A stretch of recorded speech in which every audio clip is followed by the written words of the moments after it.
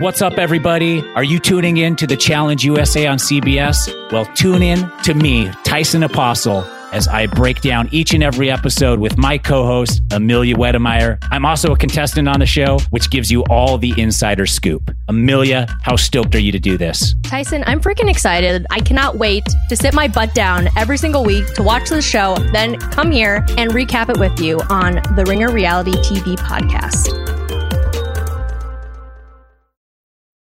This episode is brought to you by eBay Authenticity Guarantee. You'll know real when you get it. It'll say eBay Authenticity Guarantee, and you'll feel it. Maybe it's a head-turning handbag, a watch that says it all, jewelry that makes you look like the gem. Sneakers and streetwear so fresh, every step feels fly. When it comes to style and luxury, eBay gets it. They're making sure the things you love are checked by experts. Not just any experts, specialized experts, real people who love this stuff, with real hands-on authentication experience. So when you see that shiny blue checkmark that says Authenticity Guarantee, shop with confidence.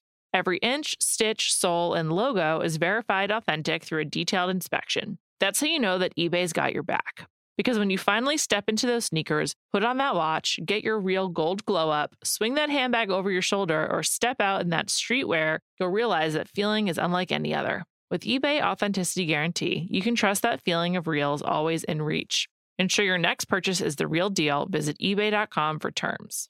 This episode is brought to you by Jiffy Lube. Cars can be a big investment, so it's important to take care of them. I once got a car that I started out with 25,000 miles on. I got it to over 200,000 miles because I took care of it. You know how you take care of a car? You take care of the maintenance, the oil, the brakes, all that stuff. And if you don't, you can have a car just completely fall apart. When your car needs maintenance, head to Jiffy Lube. They provide automotive excellence at speed. Get your oil change, brakes checked, tons of other multi-care services. It's all done by expertly trained technicians who actually care about taking care of you and your car. Jiffy Lube, car more. To find coupons and start an instant online estimate, visit jiffylube.com.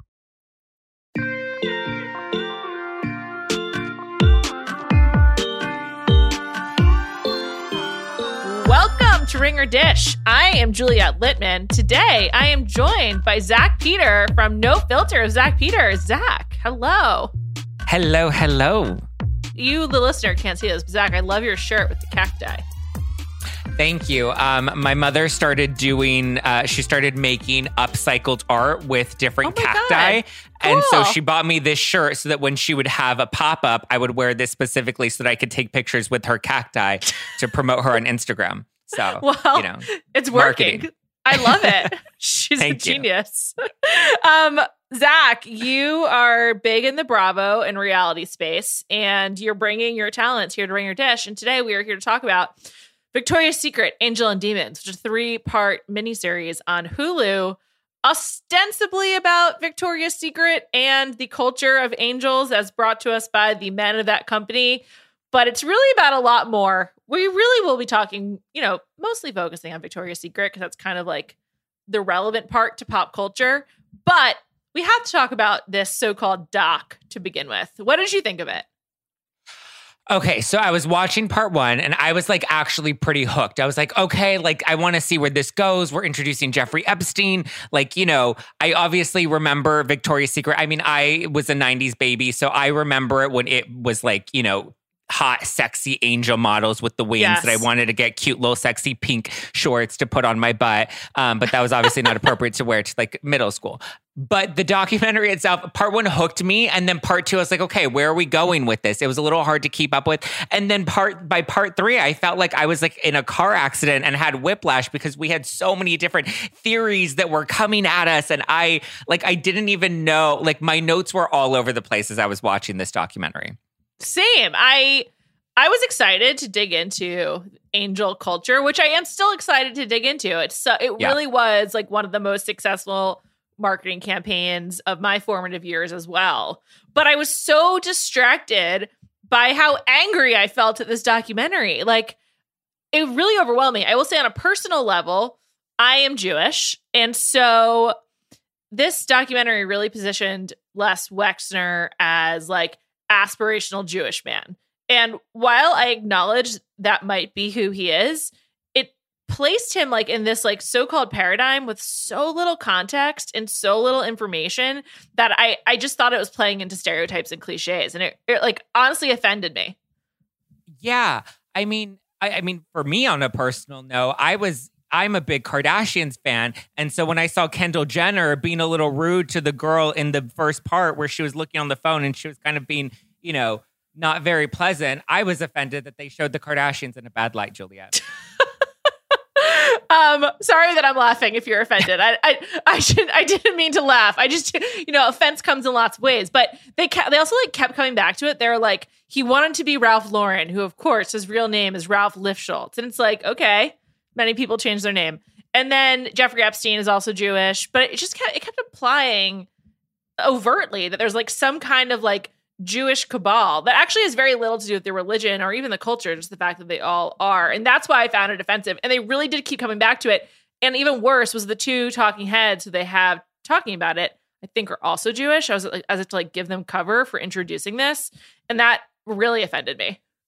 So was the offense more because they made it seem like because he was Jewish, he had this like ambition that was so, you know, over like, the top that it made him like this monster? Yes. It was like some kind of like rapacious capitalism that led him to a life of depravity alongside Jeffrey Epstein. And that really bothered me. No, because that also is kind of like why they tied into why he decided to build his own little community in Ohio, is because he wanted to like stick it to the people in Ohio. Yeah, they said he wanted to stick it to the Goyim in Ohio that he built New Albany. And they made it like a religious cultural thing. I just thought that was really fucking weird. And I was like, what's the evidence of that? It might be true. Right? Well, see, but that's the thing in the documentary overall is I feel like, where's the evidence? You know, like there were a lot of the insinuations. There were a lot of, you know, vague sort of implications of things without really backing anything up. And they introduced so many different ideas that I didn't really know what was substantial, to the point where I was like, I don't think Jeffrey Epstein had anything to do with Victoria's Secret now. That the fact that we're merging these two worlds into one documentary, to me, just didn't make any sense. Yeah. I agree with you. And then at the end, the other thing that I found just completely ludicrous was that they spent like 10 minutes on, did Les Wexner and Jeffrey Epstein have a sexual relationship? And was it more than what we can tell on the surface? And I was like, I don't know. But Jeffrey Epstein did testify in a deposition that they did not. So unless he perjured himself, that's what he said. I mean, we can't, he's no longer with us. And also he's not reliable. So maybe he did. But I just thought that was like so beside the point. The nature of their relationship was irrelevant to like clearly the obvious shadiness that went along with it. Oh, 1000%. I mean, the gay lover theory, I mean, yes, is an interesting theory and an interesting rabbit hole to go down. There was really no substance to it.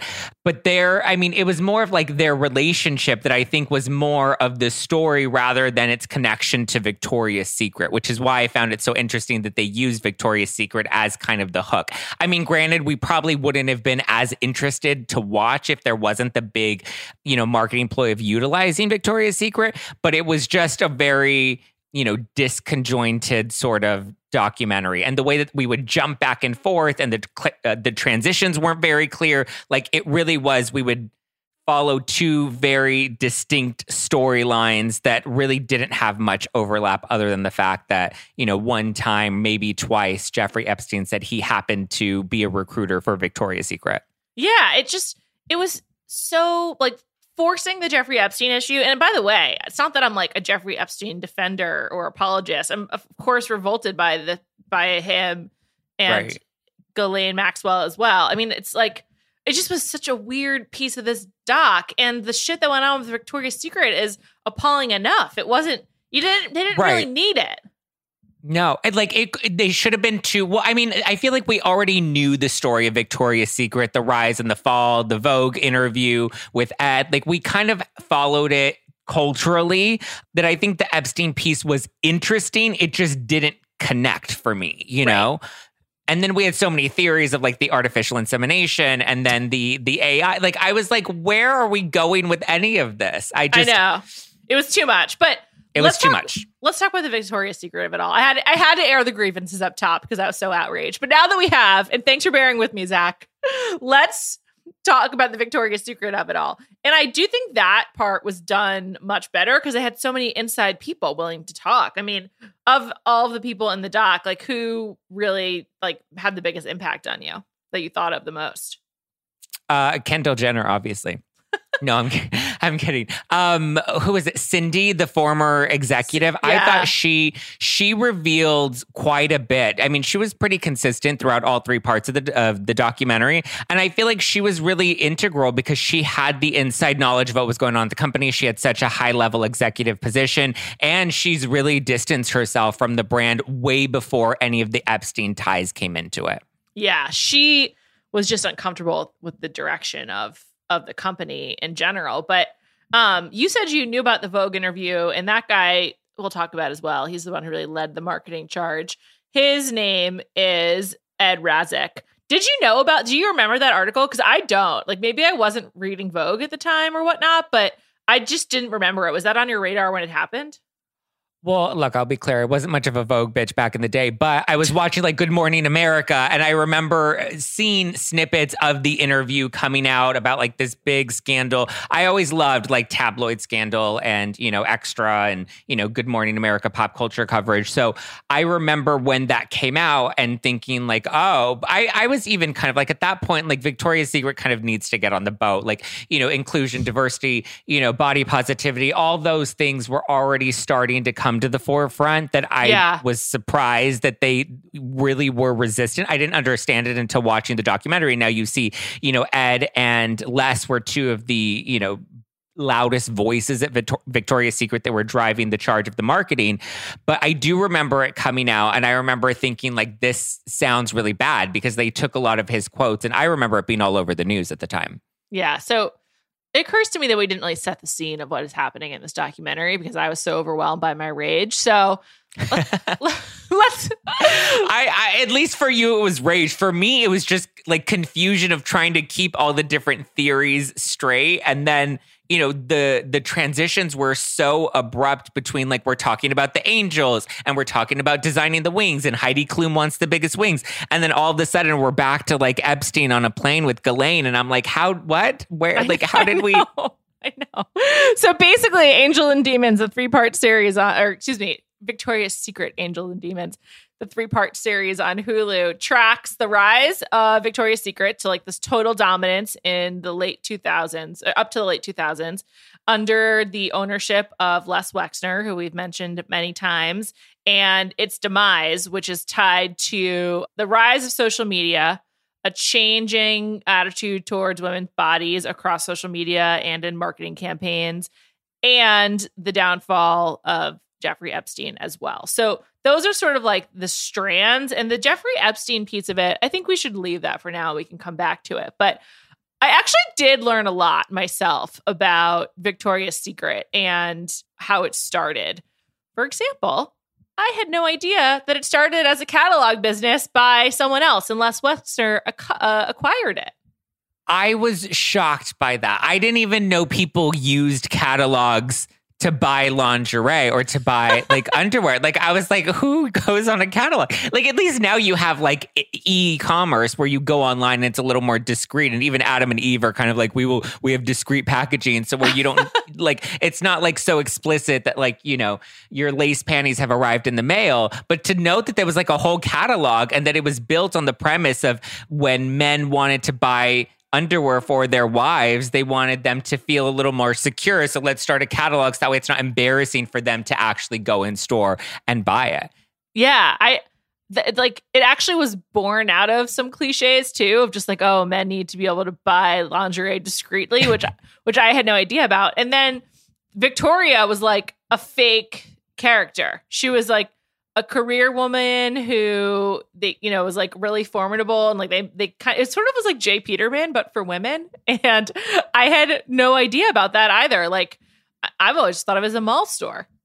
Same. That's all I ever remember. I don't remember it being a catalog. And I had no idea who Victoria was. I remember being in the mall and being like, who is Victoria and why does she have secrets? And why are people going in to, buy her secrets? So, I mean, knowing that it was a fake character that was based off of a book that Les had read about how to market. And it was really just about how a brand needs to have a story, which is like one of the most common marketing tactics in all of the marketing books now. Is like, you need to have a brand story and you need to tell the story behind the brand. But usually when they do that, it's like, oh, we're Joe and Lindsay and we grew up on a farm and we decided to start this business on our farm. And it's like a real story. Like nobody made up an entire person, but they literally created this Victoria character that was a businesswoman and was a little, sexy, but also mysterious. And she was British because British was, the most sexy of them all. I was like, and then they would show the commercials and I was like, nothing about these British women are sexy to me. I mean, to be fair, I don't know if I'm the person to judge that, but nothing about it was like, sexy lingerie. Yeah. It was very demure. Definitely very different than what we think of Victoria's Secret as now. The British piece of it definitely resonates for me, but that might just be because I'm an Anglophile and like I also like to buy clothes from like British brands like Boden and whatnot. But see, British women just don't do it for me, Juliet. At but all? like, what about Caroline Stanbury? Listen, only if I could jump in bed with her and her husband. Give me Sergio and I'm down. Okay, then you're on board. I will buy Victoria's Secret when Sergio models for it. Understood. Okay. Well, that original idea worked for me. And then, so Les buys the business. He already has started the Limited. And I don't think I ever knew they were ultimately part of the same company. But I will say, instinctively, as also, I was, born in the 80s, but a 90s child. My consciousness came to be in the 90s. The Limited, Express, Victoria's Secret, like, those were definitive brands that like really defined style, and like getting to go to those stores was such a big deal. And the marketing was really manipulative and really successful. Like as I was watching the doc, I felt that really, really intensely. And it was like kind of funny, like how like seeing some of the old marketing campaigns and old clothes really, really brought me back. And I don't know if you had the same experience, but it was like a sensory overload. I was like, oh, right, this clothing. And it was like intended to be the sensory overload. Yeah. And the way they produced everything, like you see the Victoria's Secret ads and how they were meant to be like movies, and it was meant to be this aspirational life that you wanted to like attain. And I remember having that feeling going in the malls, looking at all, I mean, just walking and seeing the different stores, not Victoria's Secret specifically, but just, the way that they were able to hone in on creating this lifestyle that people wanted to aspire to have. And that's why you would shop at these stores like Abercrombie and Fitch or Hollister or Victoria's Secret. Right. It was so aspirational, but yet attainable. Like it was right in front of your face, but it was always kind of expensive for what it was. I mean, if I ever wanted to buy something there, I had to like save my allowance for many weeks to be able to do so. Right. But it was interesting to see how they would go and essentially steal these ideas from, the south of France. And they would find these like really high-end fashion pieces and then bring them back to the US and sell them for a lot cheaper. So maybe to us, it felt like we were spending a lot of money on these items. But the fact that there was that aspirational side of knowing that they cost a lot more elsewhere, but there's like that accessibility that we have through these brands, that was really smart in the marketing as well. Yeah. And something that's said, I think, in episode 1, which is quite nefarious, but certainly not on the level of sex trafficking, is Les Wexner with his brands defined or invented fast fashion, which now is, just taken for granted. Like, Forever 21, H&M, and so many others, even Old Navy and Target. Like fast fashion is such a part of the fashion lexicon, but he really popularized it, which I thought was like a really interesting insight, because as we talked about, it's so hard to keep up with the various threads of the doc, but there was a real business and marketing genius to what they were doing.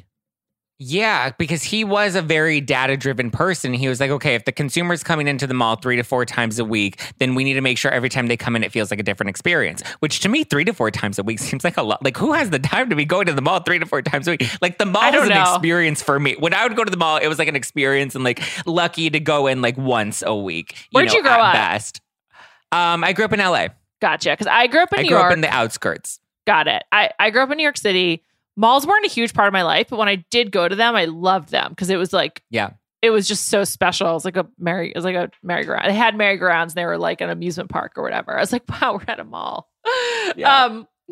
And so one of the really pivotal people to this story, who we mentioned briefly, but is this guy, Ed Razek, who joined The Limited in 1983. And he ushered in the Victoria's Secret fashion show, which really became more and more famous, like really till the mid-aughts or the mid-10s when it died off. And his name was Ed Razek. And he was sort of like, he was the real marketing guru behind the, what I would call oppressive beauty standards of the Angels. Had you heard of him? No. I mean, I guess I remember the executive that spoke in the Vogue interview that kind of blew the lid on Victoria's Secret, but I didn't really know who he was at all. The most amazing thing about him to me was that at no point in the doc, or really at any time that I can tell, that he ever like feel remorse or like feel like he did anything harmful. Like he was just like, yeah, this is what men want. That's it. And even his most recent interviews, he was like, look, I did what I wanted and then the culture changed and all these woke people just kicked me out. Like he like still has not gotten with the times of like realizing, you know, his ideas were so out of date. But not only that, but like you even think of how much like social media and e-commerce really started to blow up, that like thinking that your business model being viable in malls that were slowly starting to die in the early 2010s coming into the era that we're now in, like even that wasn't much of a priority for them either. So his whole pulse on marketing and business were just not really there. I mean, it worked in 2002 when you have these, you know, hot models coming off of a spaceship in angel wings and bikinis. Like, sure, okay, that worked for that moment, but, you know, that was only so viable for so long. And I just want to say the moment you're referring to was in 2003. The first Victoria's Secret fashion show with angels was that year. And the documentary points out that the different models would compete over like who had the biggest wings. And there was just so many photos and like photo calls in the doc that really made me cringe, like with Heidi Klum and the Hadids. And it was really, oh man. Is there a specific fashion show that sticks out to you? I remember like, for me, it was Justin Timberlake one. I think that was 2007. For me, I think it was the Justin Bieber one. That's in the doc too. Yeah. That was a good one. He's a talented guy. He is. It was like, take me back to that Bieber day. Like the Bieber today, you know, he's a little more rugged. I get it. You want to be a man now, but like he was popping, baby. I was like, take me back. Yeah, he still has a ton of hits. I have to say, I do really like his music. The other like kind of like really nefarious marketing angle was the introduction of Pink, which I have to say hit me hard when I was young. I really wanted like pink clothing, and it was slightly cheaper. As I said in the doc, it was really geared towards high school girls. That was another really potent introduction. I don't know if it has the same effect for you. I remember Pink because that was kind of like the younger version of Victoria's Secret. It was marketed to like girls in like middle school and high school versus like this sexy lingerie that's, you know, marketed to someone who's a little bit older.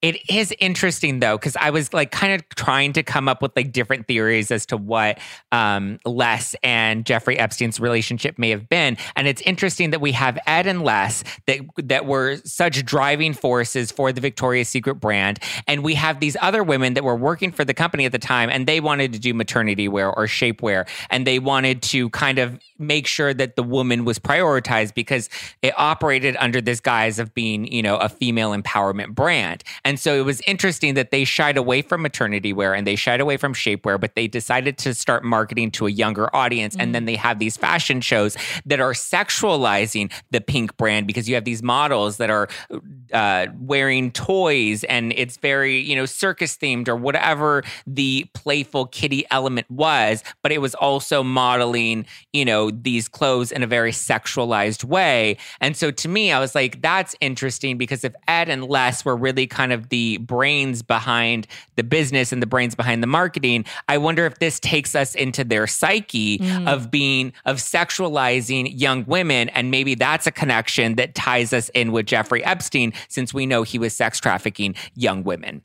That's a really girls, essentially. It's a really interesting point, and also just I think represents a worldview of women being toys themselves. Because another accusation that was denied, but the documentary unearths, is that Jeffrey Epstein posed as an employee of Victoria's Secret to recruit models, and the documentary claims, or a statement was released by Les Wexner's team that Jeffrey Epstein only purported to work for the company once, and he told him it was a violation of company policy, and he never did it again. So they deny it. But even if it happened once, it does really fit into what you're saying, where it's like this view of using Victoria's Secret no longer as like a women's empowerment through lingerie, but much more about like the way that the men control them and see them, essentially, and how like the men serve their visions, essentially. And it could tie into the theory of maybe they were connected to Epstein and they did take trips to the island. And maybe, that was part of the blackmail that he had on them. And that's why he was able to kind of stay so heavily involved in the Wexner brands. And, just to kind of give that insight as to, okay, well, if he saw, sexualization of younger women in this way, then it's not too far of a reach to assume that he may have been involved in this circle of men that were exploiting young children. Right. Yeah. And I think a couple other like key data points that we learned from the doc, and also there's a podcast about this as well called Fallen Angel, which focuses a lot on Wexner and the downfall of Victoria's Secret. And it obviously has some of the Epstein thread as well, but I think it's more focused on the company itself. But Wexner gave Epstein complete power of attorney over all of his personal finances. So Epstein could do whatever with Wexner's money. And then in the town that Wexner built, a planned city called New Albany, right outside of Columbus, Epstein lived in a property that was technically on the same property as Wexner's home. And there is a woman in the doc whose name is Maria Farmer. And she says that Epstein invited her back to his house, the one that was on the same property as Wexner's, and claimed that Epstein and Ghislaine Maxwell assaulted her. So, it's basically impossible to separate the rise of Victoria's Secret and Wexner's wealth from Jeffrey Epstein, which is why he's in the doc so much. But I think the way that you're explaining it is honestly just a more cogent and easier to understand explanation of why the two have to be told together, essentially, because there's just so much circumstantial evidence of them, being intertwined.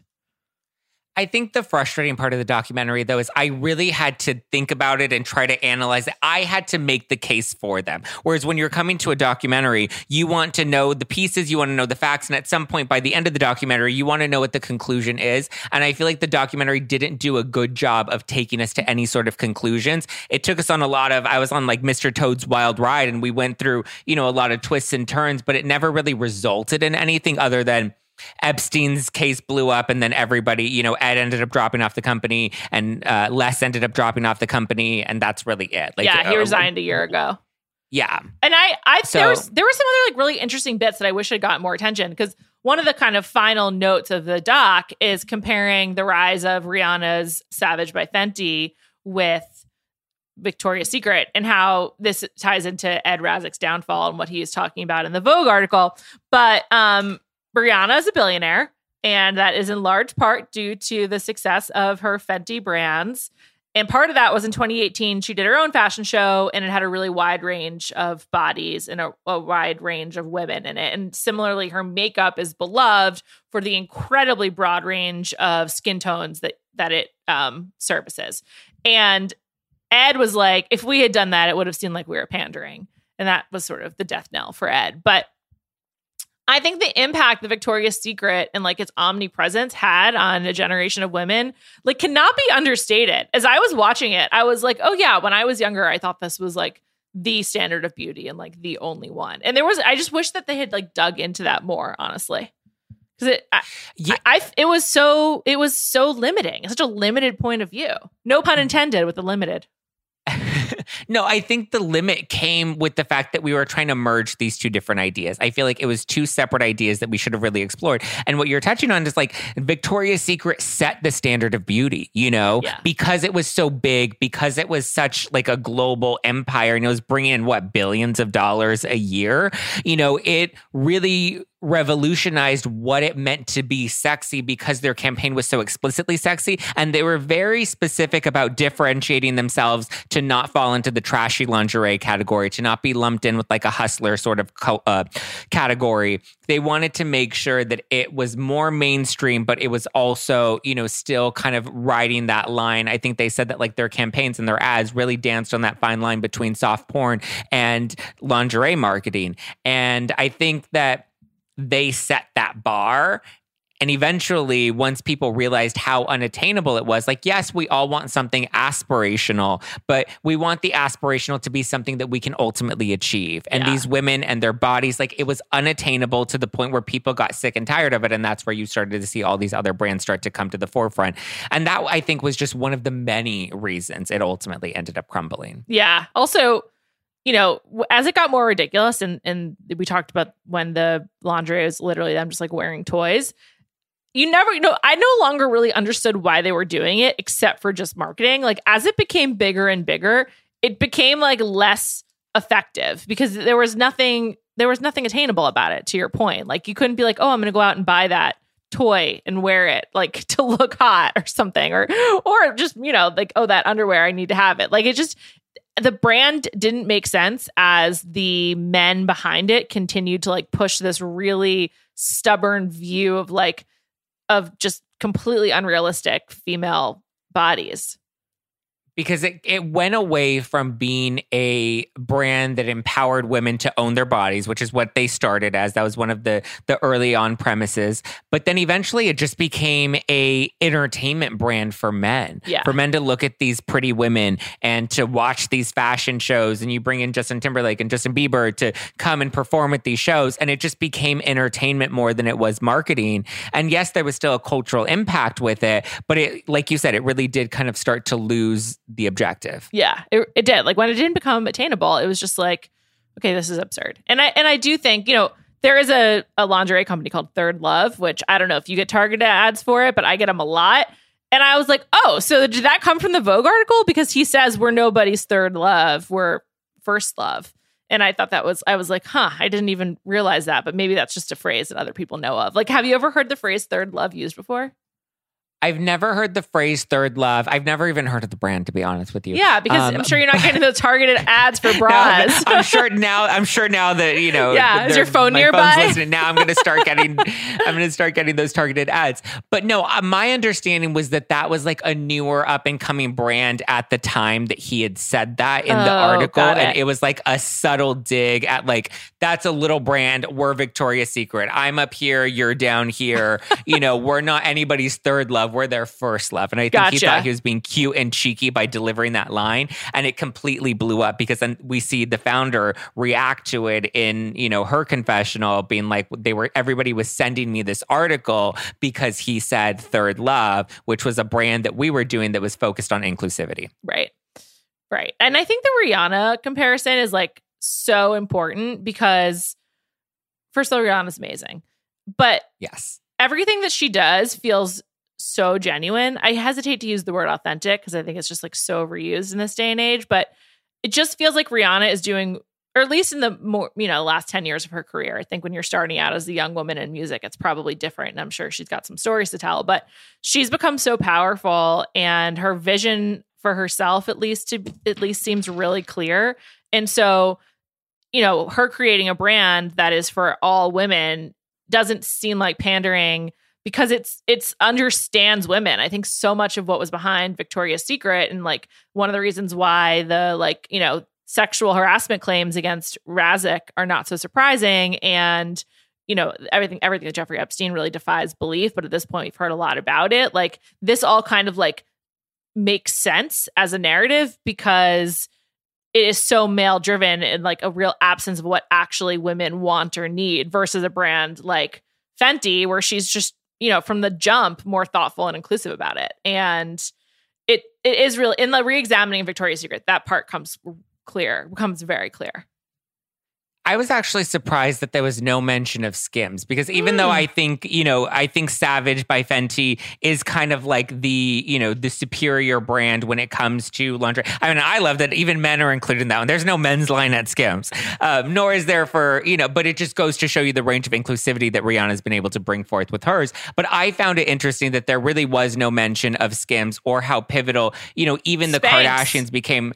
Spanx was another one, with shapewear. That was another brand that I felt like it was odd that we didn't bring them up. But when it comes to Skims specifically, and I know a lot of people have, mixed feelings about the Kardashians, but for me, it was more of like how Kim Kardashian and her sisters came in and they were more curvy. And around the time that people were starting to fight back on this perfect skin, stick thin image of what beauty meant, they kind of were starting to come into the picture in that 2007, 2008 time period. And we were starting to look at beauty standards very differently. And we have Kim Kardashian, who now has the Skims brand, and they try to be very inclusive in terms of the diversity and the range of women and the way that the shapewear is designed to be form fitting and also make women feel more empowered within their bodies.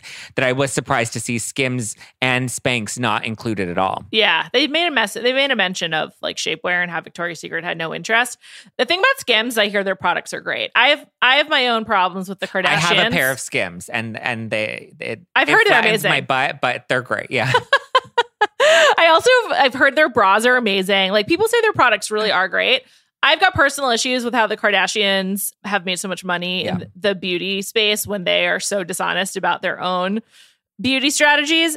But that said, I agree with you. Skims is like genuinely additive to how people think about their bodies and the type of models they use and the shapes they serve. I would say if there's any brands to compare what Victoria's Secret was to where they're at now, I would say Savage by Fenty and Skims are the new Victoria's Secrets of today. I definitely agree with that. And also the price points are similar, where they're not cheap, but they're also not like out of range. Spanx is really expensive. Like, those products are a lot. So it's you got to pony up for it. And I think that Savage by Fenty and Skims have done a much better job. But that's a good point. I mean, I also just have to say, I did a little bit of research on this documentarian, and he was not that familiar with Victoria's Secret beforehand. And I'm not saying he couldn't become more familiar, but I do feel like some of the director's personal blind spots probably got in the way of the story he ended up telling. Because I don't think, first of all, again, it was a man who maybe wasn't as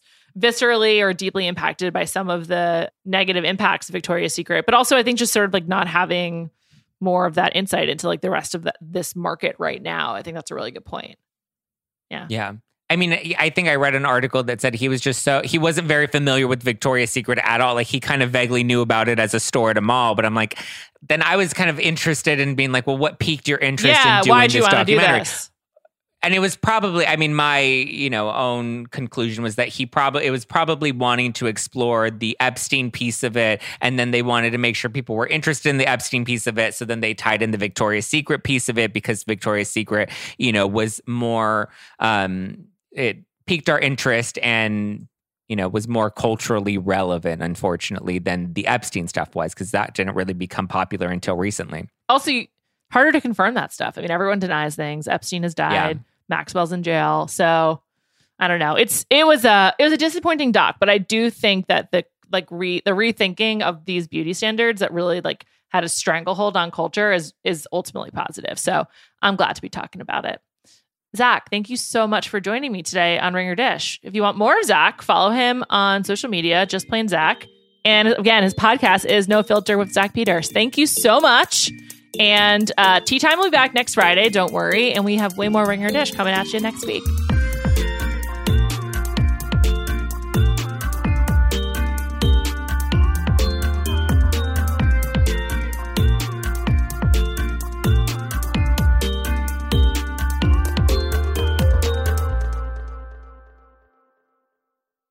This episode is brought to you by 20th Century Studios' Kingdom of the Planet of the Apes. As a ruthless king builds his empire at the expense of the remaining human race, a young ape will fight for the future of apes and humans alike. Kingdom of the Planet of the Apes. Enter the kingdom in IMAX on May 10th and in theaters everywhere. Get tickets now. This episode is brought to you by State Farm. You might say all kinds of stuff when things go wrong, but these are the words you really need to remember. Like a good neighbor, State Farm is there. They've got options to fit your unique insurance needs, meaning you can talk to your agent to choose the coverage you need, have coverage options to protect the things you value most, file a claim right on the State Farm mobile app, and even reach a real person when you need to talk to someone. Like a good neighbor, State Farm is there.